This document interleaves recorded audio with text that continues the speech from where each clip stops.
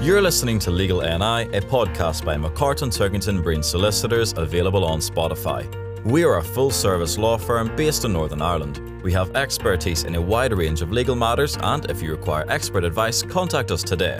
Learn more at www.mtb-law.co.uk. This is Sophia's story. Sophia was born prematurely and was very unwell at birth. There were failures in her treatment in relation to how her condition was monitored and treated in the early days of her life. Tragically, these failures led to her sustaining a serious condition which resulted in cerebral palsy and severe disablement. Those who suffer from severe cerebral palsy require care for their entire life. It is a condition that affects movement and muscle development and is caused by complications during or after childbirth that cause damage to the brain. Sophia's parents had been made aware of similar cases brought by McCartan Turkington Breen. Recognizing us as experts in cerebral palsy claims, they contacted us for a free initial consultation. They instructed Harry McAleese, who issued proceedings against the relevant Health and Social Care Trust. They denied liability. To ensure Sophia received the maximum amount of compensation she was entitled to, Harry obtained reports from a variety of experts.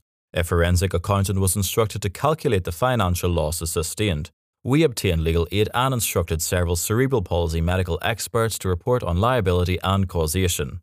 Sophia's condition is such that she will require specialist care and assistance for the rest of her life. She needs various forms of assistance, including physiotherapy, speech and language therapy, and assistive technology.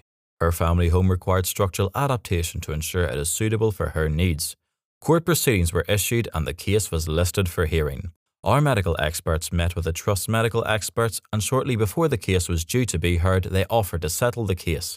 Eventually, a very favourable settlement for our client was reached, with the Trust making a large lump sum payment and annual payments for the rest of Sophia's life. The estimated total award was £2.5 million.